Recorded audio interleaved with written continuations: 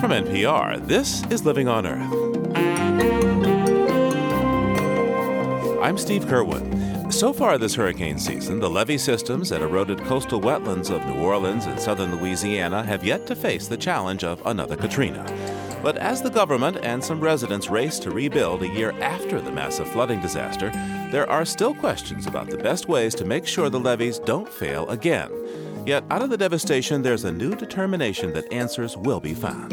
There's a part of me, I guess, that stopped living on August 29th, and there's another part that is still here. The part that's still here is the part that knows that we can change it, that we can make this community sustainable, that we can do it right.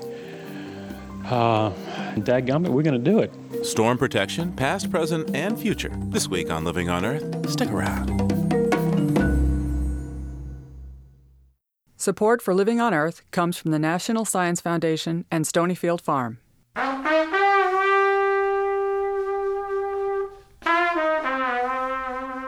This is Living on Earth. I'm Steve Curwood in New Orleans. Please don't stare. I'm from New Orleans. Just a prayer for New Orleans. Just a prayer for New Orleans. It's been a year since Hurricane Katrina rolled through New Orleans. But in many parts of the city, you wouldn't know a year has passed. A year later, the high water marks still stain block after block of damaged homes. A year later, the deficient flood walls are still under repair.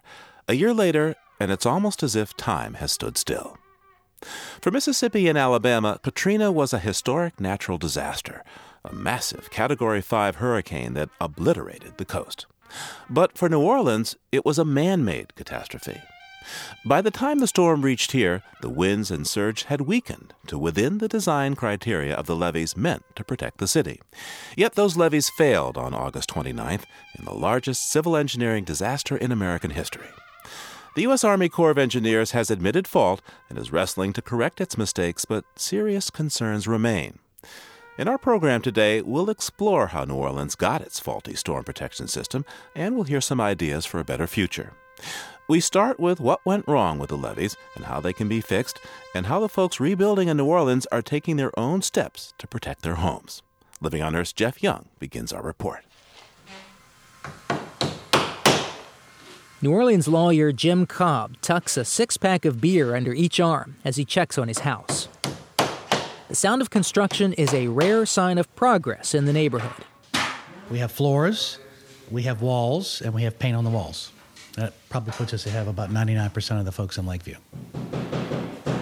The beer is for his workers. With demand for labor so high, he wants to keep them happy. He could use a beer himself. Cobb has the look of someone who's seen too much and slept too little lately. But what he sees now looks pretty good. The mold and the urine-colored stain of high water are gone. Cabinets are going in the kitchen. The house is almost ready for his family of four to return. We've been here for 10 years. Very happy until August 29th, 2005 at about 10:35 a.m. and been unhappy since. That, of course, was when Hurricane Katrina showed New Orleans just how vulnerable it was. This neighborhood flooded when the eastern levee on the drainage canal along 17th Street failed. Cobb says the past year brought a lot of frustration and pain and little in the way of planning, leadership, or financial assistance. He's eager to get back home, even if it's to one he hardly recognizes. There's no place to eat. There's no grocery stores. There's no pharmacy. I mean, we've been failed by every single level of government for so long that as a citizen, you don't believe anything any of them say. Those of us who are left have pretty much decided we're going to do it on our own. And just give me gas and water and electricity and I'll see you later.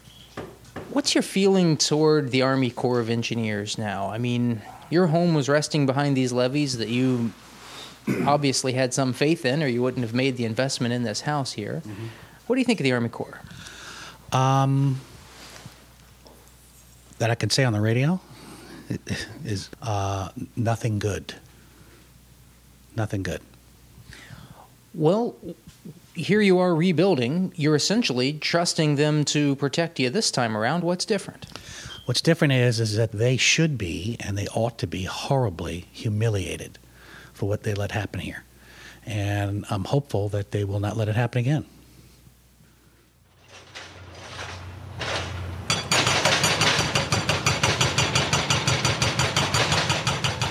The last remnants of homes are still being demolished along the 17th Street Canal, where the levee failed.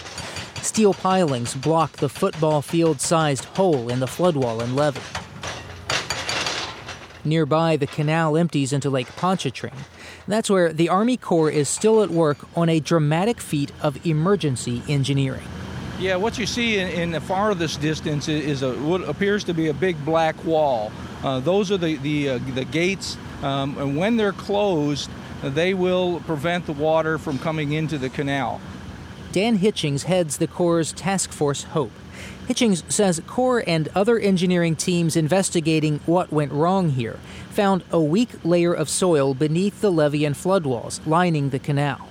Long before water went over its top, a huge section slid away underneath, like a brick on top of Jell-O, one engineer put it.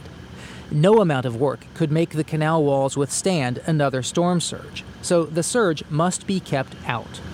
We're fearful that if the lake level rose to the point that it would in a severe storm, that it would threaten those walls. So those gates will close and we'll just keep the water out. The problem that creates is that when the gates are closed, they can't run the pumps to pump the water out of the city. Because so much of New Orleans is below sea level, rainwater must be pumped out. So just to the sides of the new gates, the Corps is installing more pumps and 5-foot diameter pipes. In a storm, the closed gates would keep surge from entering, while the pumps and pipes would let rainwater exit. There are nagging concerns about the pumping capacity, but Hitchings is confident this mix of gates and pumps will keep the city's drainage canals from causing more catastrophic flooding. Other levees are being armored with rock or concrete to keep them from eroding if water spills over the top. But there are other problems to deal with. A recent study in the journal Nature showed the land under the entire region is subsiding at a much faster rate than thought. That means many levees are much lower than they should be. So we've got 36 miles of flood walls that over the next 2 years we'll be replacing and building a stronger flood wall in their place, so provide a higher level of protection than what they currently have. Yeah, if we had an exact repeat of Katrina, probably you would see levees over top. We wouldn't have the failures that occurred along these outfall canals. The result would be you'd end up with about 1/3 as much water in this part of the city as you did during Katrina. So it's still going to put a lot of water in, even if the levees did not erode away. Jeff, come on in. Casey and Kathy King used to have a house right against one of the levees along the London Avenue Canal. The levee failed just 8 doors down from them. Now they have a vacant lot with a FEMA trailer and an RV parked on it. She misses her house. She misses the house. The Kings are among the few people on their quiet tree-lined drive to rebuild. This time, they're building higher. We look at our neighbors' houses, and the water line is about 8 feet. So we figure 8 feet plus a foot. So that ought to be adequate. The government now requires that homes here be 3 feet above ground level, and there's money to help pay for that construction. But here's the catch. If you want to go higher, as the Kings do, you have to pay for that extra work yourself. The King says it's worth it because he does not trust the Corps of Engineers. There was no evidence they had learned and are taking that knowledge and putting it back into reforming the organization, the institution itself. Because that's what produced it. It wasn't some disembodied bad decision. It was an institution behaving badly. King's not the only one who'd like to see the Corps make some changes. University of California at Berkeley engineering professor Bob B. was part of a team funded by the National Science Foundation to investigate the levee failures. B. has praise for the Corps' work since the storm, but scathing criticism for the work that led up to it. The Corps is doing, I think, a heroic job to make these intermediate repairs. But if you don't fix the organizational system that's responsible for designing, constructing, operating, and maintaining that, you're not going to win the battle with nature. B brings a unique perspective to both the Corps and the city. He worked for the Corps, as did his father, and B lived in New Orleans in 1965 when Hurricane Betsy destroyed his home. I looked at this problem, I think, very, very differently than many of my colleagues, and could see very deeply into the eyes of those people that lost so much. I was able to pretty well see what had been going on with my old family, the Corps of Engineers, that kept reminding me of how a good family can turn out to not be what we really want. In short, B found his old family, the Corps, had become dysfunctional. He recommends more independent review and oversight of Corps projects and major changes in the way the Corps interacts with Congress, local government sponsors, and industry to set priorities. Major General Don Riley is head of civil engineering for the Army Corps. Riley agrees with most of the technical aspects of B's report on levee failures. Those failed prior to reaching their design height of protection. So there's 4 engineering failures in particular that we're highly concerned about. We are certainly accountable for those failures. What does that mean exactly when you say we're accountable? Have people been fired, demoted, reprimanded in any way? No, they haven't. Now, what it means is that we're accountable is we're going to go back and we look at all of the investigative work that we've been doing. Those reports will come out pretty soon. There'll be a lot more questions asked and certainly a lot of improvement made across the board in all the systems. Riley says he supports more independent review of Corps work, but he's less enthusiastic about other recommended changes, saying he sees no need to change the way the Corps works with Congress.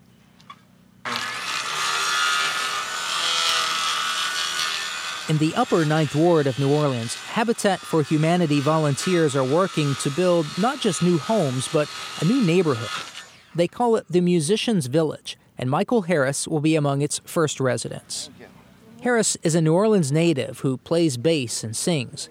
His home in the lower Ninth Ward was destroyed in Katrina, and he hopes this home will bring back some of the creativity and sense of community he enjoyed before. I think this is going to be one of the many incubators of our culture and our heritage and tradition. This program is the answer to all of my prayers in so many ways, on so many levels. Harris will live in one of the project's colorful, cozy homes with his teenage son. He's clearly excited about the new neighborhood, but he's uneasy about the Corps' levees and flood walls that must protect it.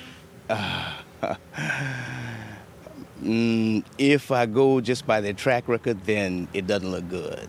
So will it flood again? We have the technology to prevent it. We have the technology that's proven beyond a shadow of a doubt. Will it be applied? That remains to be seen. Coming up, Jeff Young looks at the history and engineering decisions made long ago that led to the failure of the levees to protect New Orleans. Stay tuned to Living on Earth. It's Living on Earth. I'm Steve Curwood. By now it's clear that Hurricane Katrina did not drown New Orleans by herself. The city flooded because its levees and flood walls failed in the face of a challenge they should have contained. Those walls against the water were tangible expressions of a community's trust. People trusted their homes, belongings, their very lives to a hurricane protection system that was 40 years in the making and then undone in a day. Living on Earth's Jeff Young continues his report now with a look at how that flawed levee system came about.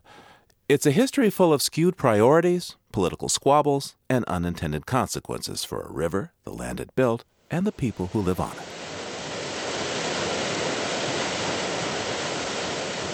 The Mississippi River built New Orleans.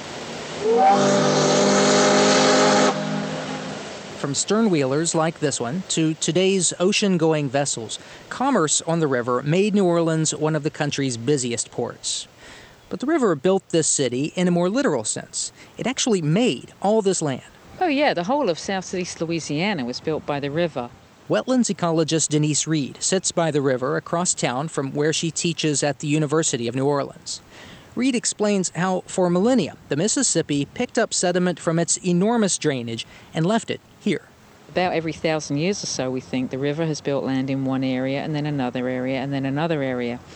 And by the time we stopped it doing that, it was going down the location that it presently does through the city of New Orleans. And so we've locked it in position now. It doesn't swing around the coast like a hose pipe building land.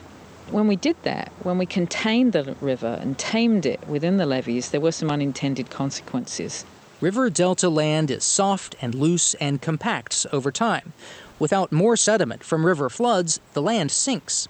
And in the past 60 years or so, the marshes have been carved up with canals, thousands of them, for navigation and for the many oil and gas wells and pipelines. That lets salt water from the Gulf of Mexico rush in, killing freshwater marsh. What it means is that we're sitting on the delta of the 6th largest river in the world, and it's in fundamental decline. Much of the marsh and wetland that we have lost during the 20th century, it's difficult to envisage how we could get that back. The system is so seriously deteriorated. Some parts of the coast are just not there anymore. The city sank and the coast shrank. In an average year, Louisiana loses 24 square miles to open water. By 2050, it could lose another 500. That land sheltered migrating birds and one of the country's richest fisheries. It was also South Louisiana's buffer against storms raging in from the Gulf of Mexico. But then people had a pretty good reason to build levees along the river. 1927 brought havoc to Mississippi as torrents of water poured through the lowland states from Illinois to the Gulf. The river was this enormous force. That flood hit the homes of nearly 1% of the entire population of the country. Historian and New Orleanian John Barry. His book, Rising Tide, tells how the Great Flood of 1927 changed the region and its relationship with the river. They strengthened the levees significantly after the 27 flood. They have not had a major flood break those levees since 1927. Controlling the Mississippi became the top job for the Army Corps of Engineers. University of Maryland engineering professor and retired General Gerald Galloway knows how big a job that was. He served 38 years in the Corps. The Mississippi was the big tiger that they were wrestling with. That's the front door to New Orleans. The back door was the coastal protection from hurricanes. In 1965, Hurricane Betsy alerted everybody to the fact that you could put New Orleans underwater from the back door. Is your home underwater? Oh yes, it was in the water, about 3 feet to the house. What's happened to your neighbors? They're the same way, sir. They're the same way. President Lyndon Johnson comforted storm survivors just after Hurricane Betsy took that back door into the city. Water roared up an inland bay called Lake Bourne. From there, it spilled into the city's east via a canal just completed that year called the Mississippi River Gulf Outlet. Water also swamped the city's north from Lake Pontchartrain. Johnson pledged federal help. This state will build its way out of its sorrow, and the national government will be at Louisiana's side to help it every step of the way, in every way that we can. Thank you, President. Hurricane Betsy spurred Congress to fund the first Army Corps plan to protect New Orleans from storms. That started 40 years of work on the 125-mile levee system, a system still not finished today. The original plan also called for more, a large storm surge barrier. When open, it would allow boats and normal tidal flow between Lakes Bourne and Pontchartrain. When closed, it would keep storm waters from surging into Pontchartrain and the city's north. But that plan ran into a different kind of storm. Again, Gerald Galloway. From the very beginning, the construction of the hurricane protection system around New Orleans was fraught with lots of challenges. The first was a lawsuit challenging the surge barrier. Communities on the lake's north shore worried it would put them in greater danger, and environmentalists argued it would damage the lake ecosystem. A federal judge agreed and sent the surge barrier back to the drawing board in the 70s. Wald Heiberg was district chief of the Corps at the time. We, the Corps of Engineers, never got beyond that point. I ended up being the head of the Corps and was the guy a decade later that said, okay, we're going to just quit trying. We'll just try to build those levees in New Orleans higher.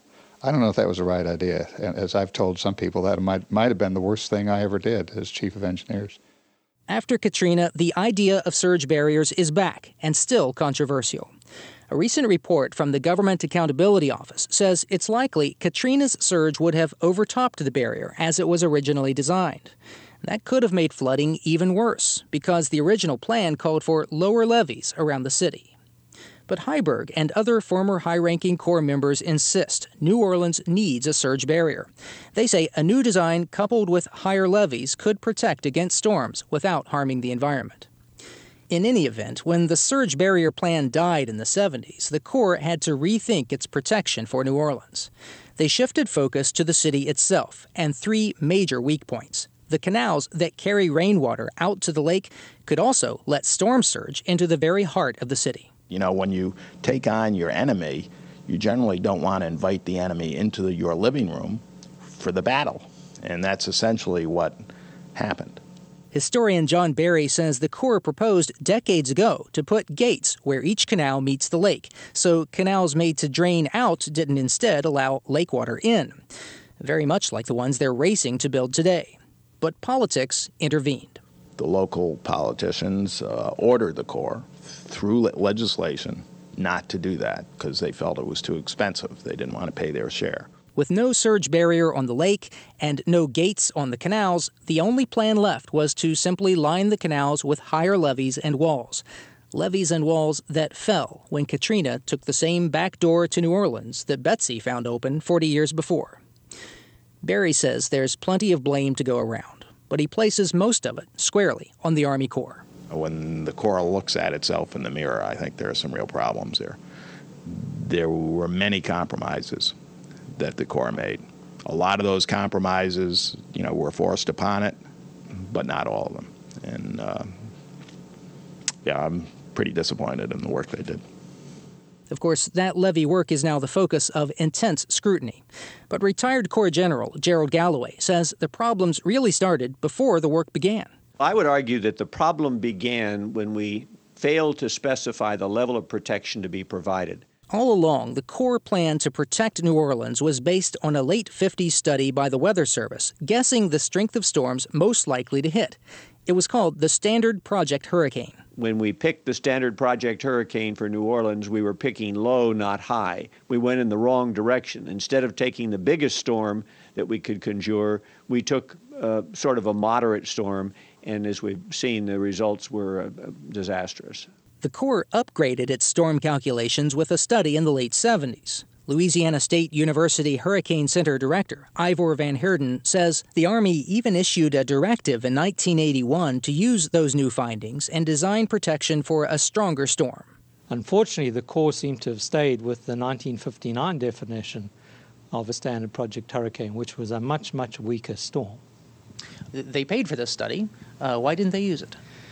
We see cost-cutting efforts one after the other, and we see this term in their internal correspondence about this will cut costs, this will cut costs. So it looks like perhaps that the use of a weaker hurricane meant that you didn't have to build the levees as robust or as high, and as a result you cut your costs. So was the problem a shortage of money? The storm protection system was still not complete when Katrina hit, and the Bush administration had cut maintenance budgets for levees. But still, Louisiana got more money for Corps projects over the past 5 years than any other state, nearly $2 billion. Steve Ellis is with the budget watchdog group Taxpayers for Common Sense. So it wasn't that we didn't spend enough money, it was going to the wrong things. Rather than concentrating our resources in maintaining what we had and trying to actually provide adequate or better flood protection, we were building other things across the state. Ellis says Corps projects too often waste money and hurt the environment. The Corps says it's changed to make restoration a major part of its mission. Two Corps projects just a few miles apart provide evidence for both arguments: the Mississippi River Gulf Outlet and the Carnarvon Diversion.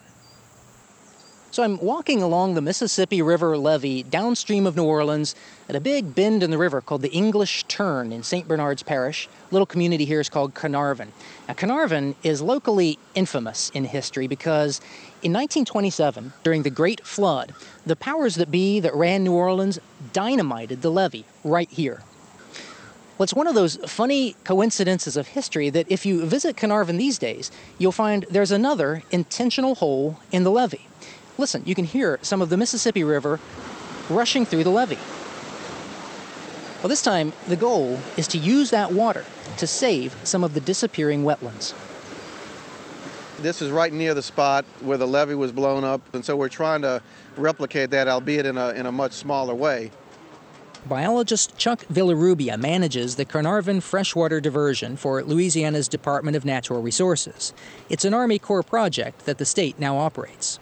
And what we have is a series of 5 tubes that are 15 by 15 feet that then distributes the water from the river into the marsh. And what this does is help simulate the overbank flooding that happened before the levees were here. And so are we going to open the gates here? Yeah, we can open the gates and show you how it works.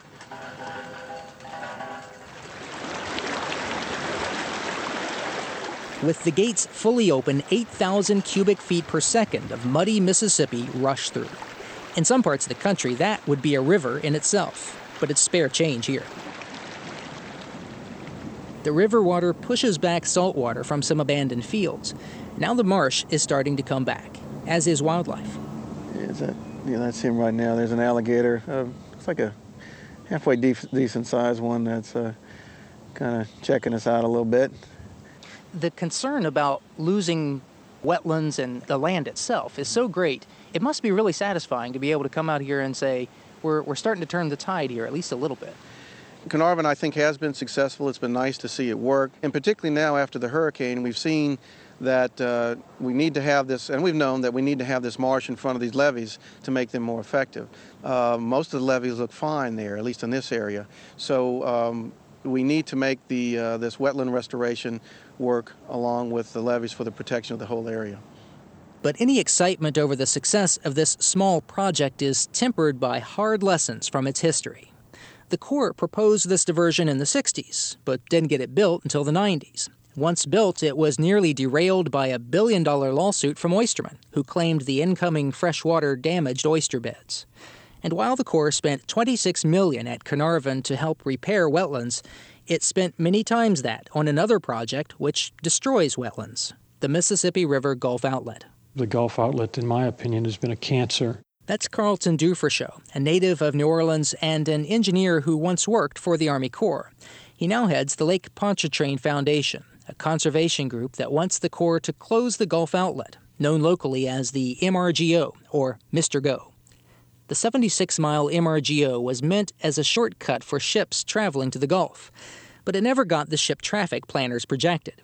Critics like Dufreshow say it has instead been a straight shot for storm surges to plow into the city. And it's also killing off the coast. It bisected the coast, so it was a shortcut for salt water from the higher salinity waters of the Gulf into the historically brackish and sometimes fresh waters of the upper reaches of closer to New Orleans, eating away at our natural lines of defense down there day in and day out. Dufreshow says the best way to see all this is from the air. Clear prop. Conveniently, he's also a pilot. Clock is running. And here we go. When the Corps first dug the MRGO, it was about 700 feet at its widest. But the soft banks eroded with each dredging, and salt water intruded. Over the decades, it spread to more than 2,000 feet wide, destroying at least 27,000 acres of wetlands. Okay, the channel right there, that's Mississippi River Gulf Outlet. And you can get an appreciation of how much it's opened up. The levee. To the south of the MRGO, we see the many repair jobs where the channel's levee breached during Katrina, wiping out communities in St. Bernard Parish.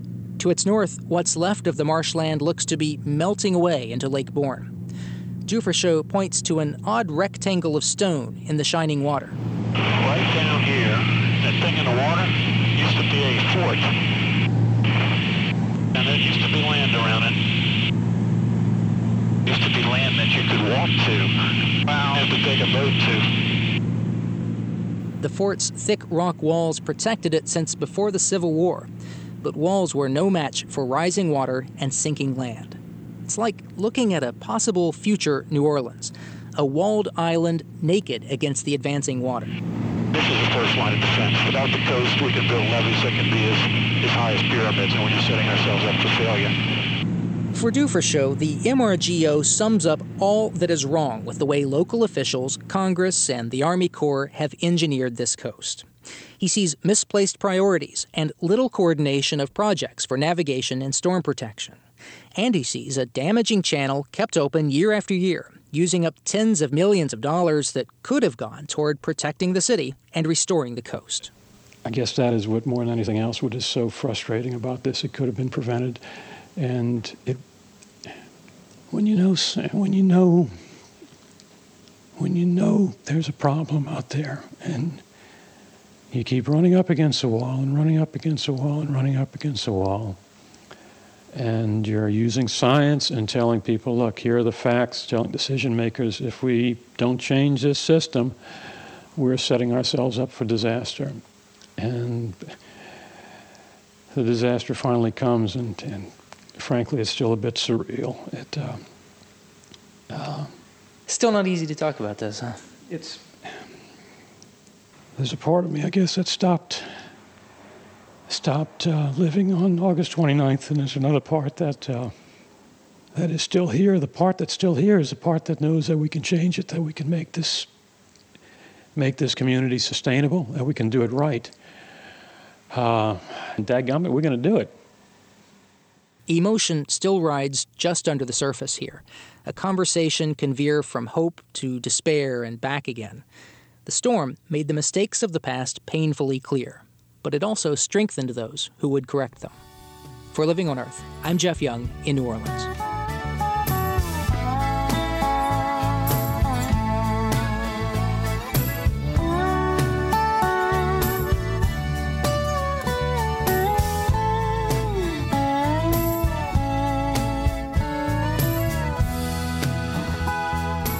Just ahead, we meet some folks with big ideas about how to protect New Orleans and southern Louisiana from future storms. Keep listening to Living on Earth. Support for NPR comes from NPR stations and the Charles Stewart Mott Foundation, online at mott.org, supporting efforts to promote a just, equitable, and sustainable society. The Kresge Foundation, investing in nonprofits to help them catalyze growth, connect to stakeholders, and challenge greater support. On the web at kresge.org. And the Kellogg Foundation, helping people help themselves by investing in children, their families, and their communities. On the web at wkkf.org. This is NPR, National Public Radio. It's Living on Earth. I'm Steve Curwood in New Orleans.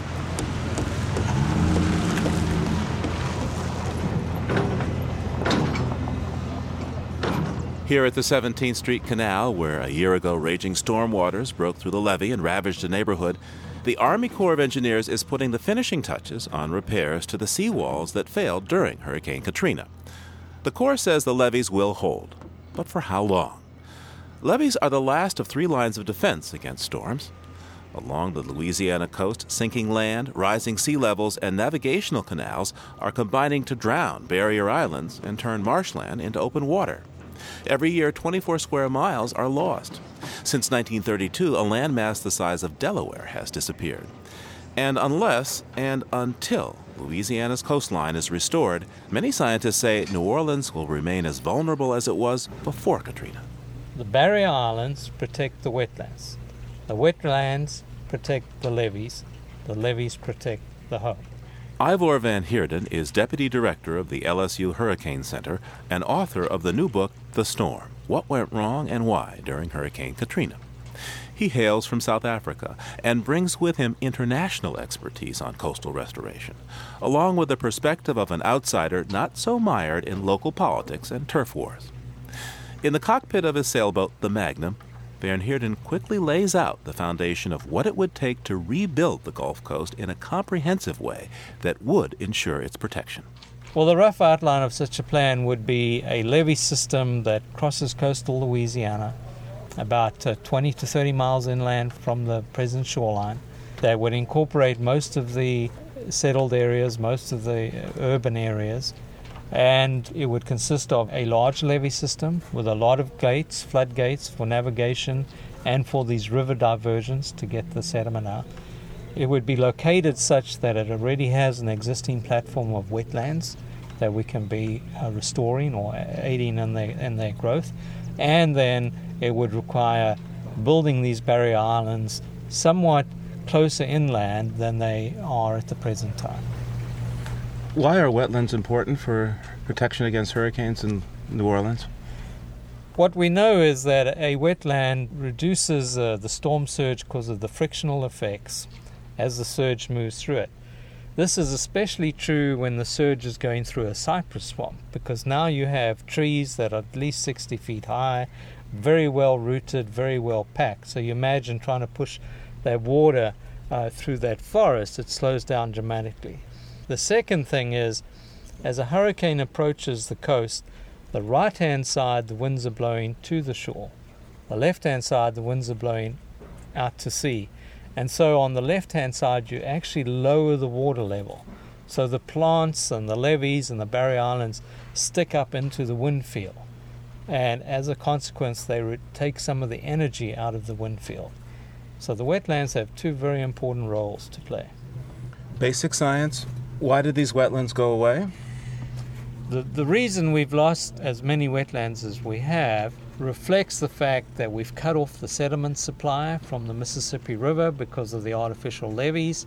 All that sediment now goes into Gulf waters about 400 foot deep.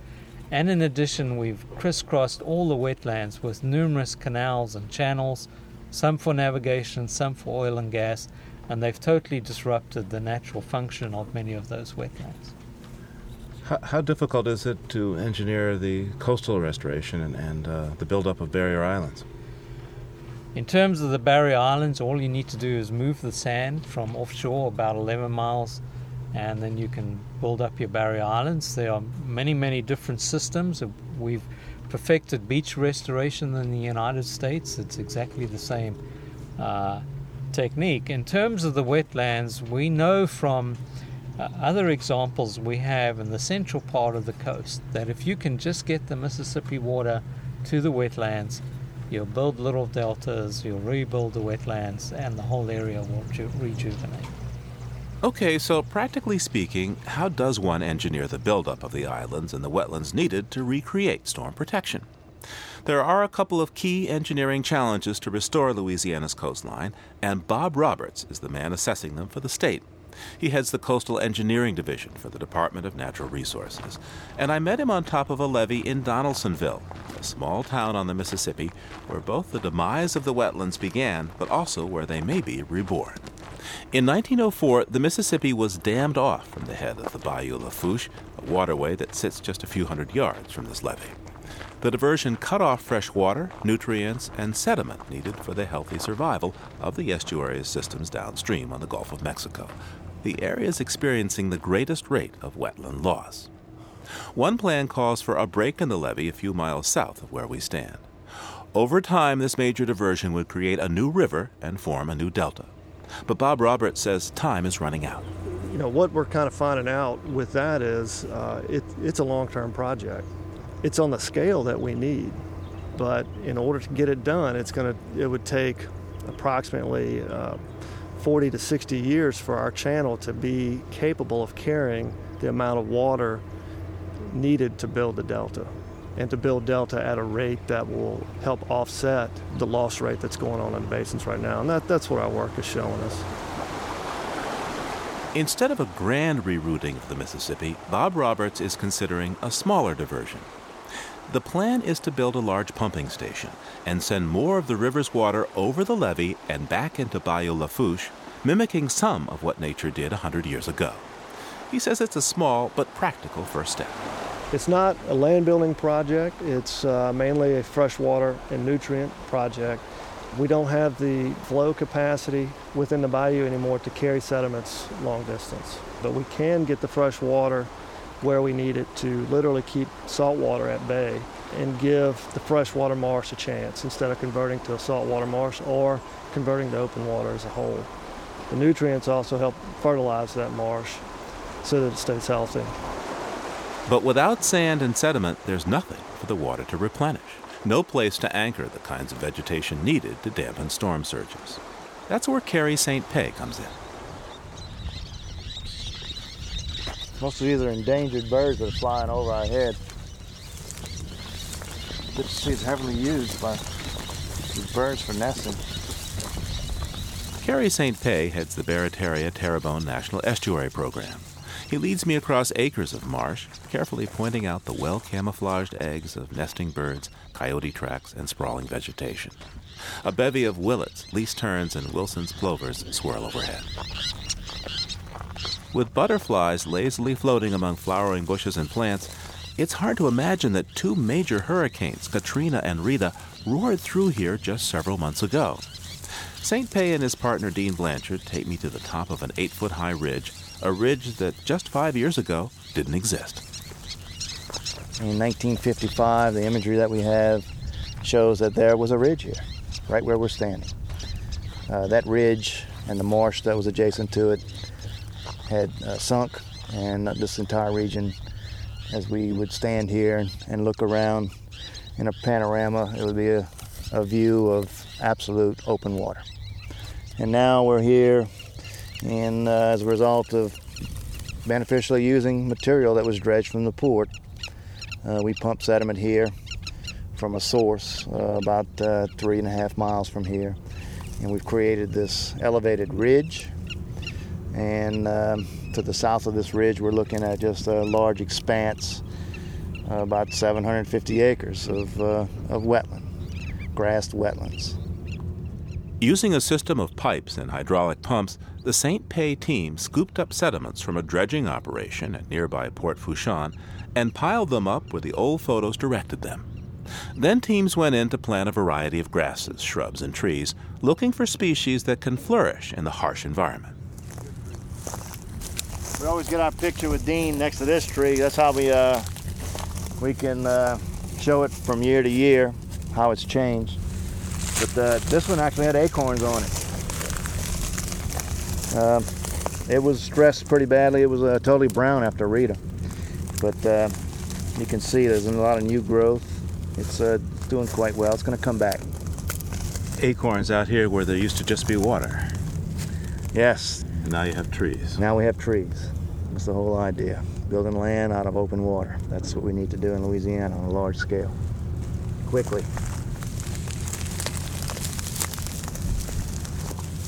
So you have a plan to take what you have modeled here and turn this into thousands of acres here in the Mississippi Delta area. How are you going to do this? Well, we would build a system of hopefully permanent pipelines that would radiate from the Mississippi River from places of deposition, from point bars. You would harvest sediments, use what you can from that site, and move to another site, allowing the other spot in the river that you just harvested to repopulate or resettle sediments. We would look at offshore sources. As we're standing here, we are within a mile from the Gulf of Mexico. There are sediment or sand deposits in the Gulf of Mexico that we could use. And we would use that to build our barrier islands, for example. There's a saying around here what Louisianans know how to do best. That is? Well, we've certainly laid down a few pipelines in Louisiana. Of course, that's to transport petroleum, largely. And let me just point out that when we initially brought this up, we were told that the technology to pump great distances really didn't exist. And my response was, we're pumping a substance of similar thickness and viscosity all over the United States, and we call that oil. Certainly we can pump a solution of muddy water to 40, 50 miles without any problems. There are folks who say, hey, wait a second, why not have Mother Nature do this, but help her a little bit by making another diversion of the Mississippi, a grand diversion, a third diversion, which would slow the Mississippi down, and the sediment would naturally come out into these areas and create these wetlands without this high-tech approach of having to build a big super pipeline or sets of pipelines. Well, there has been examinations of major a new diversion from the Mississippi River, and so far the data that has come out of these studies and evaluations indicates that it would take 60 years before we start actually transporting sediments here. We clearly do not have 60 years. In the short term, this pipeline thing is the only way that we can strategically build land exactly where we need it. It is the only way, unless someone can point to something that we have not thought of, that no one has thought of. It is the only way that we can build land in the short term. If Kerry St. Pé is right, and he has hard ground to prove his point, it could be possible to pipe in enough sediment to make a major difference on the Louisiana coast. But it will be an uphill battle. With global warming, sea levels are projected to rise faster than they have in recent years, and the rate of increase may be dramatic. Again, Ivor Van Heerden of the LSU Hurricane Center. Louisiana's been subsiding since time began. So sea level's been rising for a long, long time. We've always managed to deal with it. We just got to get smart. We've got to recognize that if we build the right levee systems, get the wetlands healthy and get them starting to prograde again and rebuild the barrier islands, that we can come up with a system that, like the Dutch, could give us 1 in 10,000 year protection. The other important thing is New Orleans is the testing ground for the rest of coastal United States. As sea level rises, it's not going to be just New Orleans that's going to have a problem. It's going to be Tampa, Long Island, maybe parts of New York, Houston, Galveston, Port Arthur, Texas, all these areas that could, in due course, have to build their own levee systems.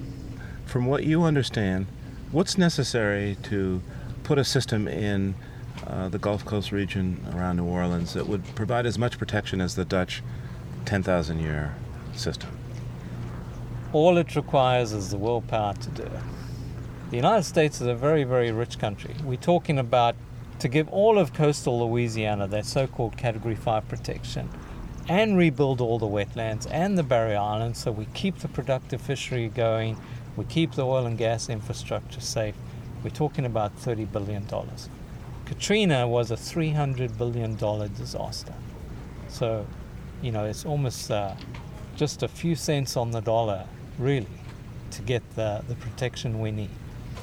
Now, some people say that over the long haul, people need to think about giving much of the south coast of Louisiana back to the ocean, retreating in from where people are now today.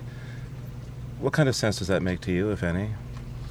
Well, the plan I was outlining does require some retreat from the coast, because right now, if you look at coastal Louisiana and imagine you spread your fingers of your hand in front of you, our levee systems kind of run along the outside of your fingers. And between each finger, you have a V, and that's basically a funnel that the surge can funnel up when we get a big storm. So really what we need to do in terms of that finger is to cut it off at the knuckles and have one line of levees. It's much shorter in the long run, but it runs across the central part of the coastal zone. Those areas that are outside, you have to compensate the people and give them locations inside the protected system. How many people right now live outside the protected system you're talking about? It probably amounts to maybe 100,000 at the most. The bottom line in all of this is, as you plan, is it has to be a case of not what's good for me, but what's good for the most folk. What's good for everybody. What makes the best sense for the overall population in coastal Louisiana. In the months and years ahead, that will be the central question Louisianans and the rest of the nation must grapple with. And the merits of the civil and social engineering plans to protect New Orleans and its surrounding coastline will be hotly debated. This question about coastal protection has been going on for decades, at local, state, and federal levels, with many proposals but not much action to address future storms. But Katrina and Rita brought one unwelcomed answer for civil engineers and politicians alike. To do nothing, to reach no consensus, to make no decision is in fact a decision. One that will continue to leave the region vulnerable to the ferocious storms that push in from the Gulf of Mexico. When it rained 5 days and the skies turned dark as night. When it rained 5 days and the skies turned dark as night. Then trouble taking place in the lowlands at night. Our program is produced by the World Media Foundation at the Jennifer and Ted Stanley Studios in Somerville, Massachusetts. Chris Ballman produced, and Eileen Belinsky and Ingrid Lobet edited our Gulf Coast special. Our researcher is Emily Taylor, and our technical director is Dennis Foley. Allison Lirish-Dean composed our themes. You can find us at LOE.org. I'm Steve Curwood. Thanks for listening. When it thunders and lightning and the wind begins to blow, there's thousands of people ain't got no place to go. Funding for Living on Earth comes from the National Science Foundation, supporting coverage of emerging science, and Stonyfield Farm, organic yogurt and smoothies. Stonyfield pays its farmers not to use artificial growth hormones on their cows. Details at stonyfield.com. Support also comes from NPR member stations, the Ford Foundation, the Town Creek Foundation, and the Saunders Hotel Group of Boston's Lenox and Copley Square hotels, serving you and the environment while helping preserve the past and protect the future. 800-225-7676. This is NPR, National Public Radio.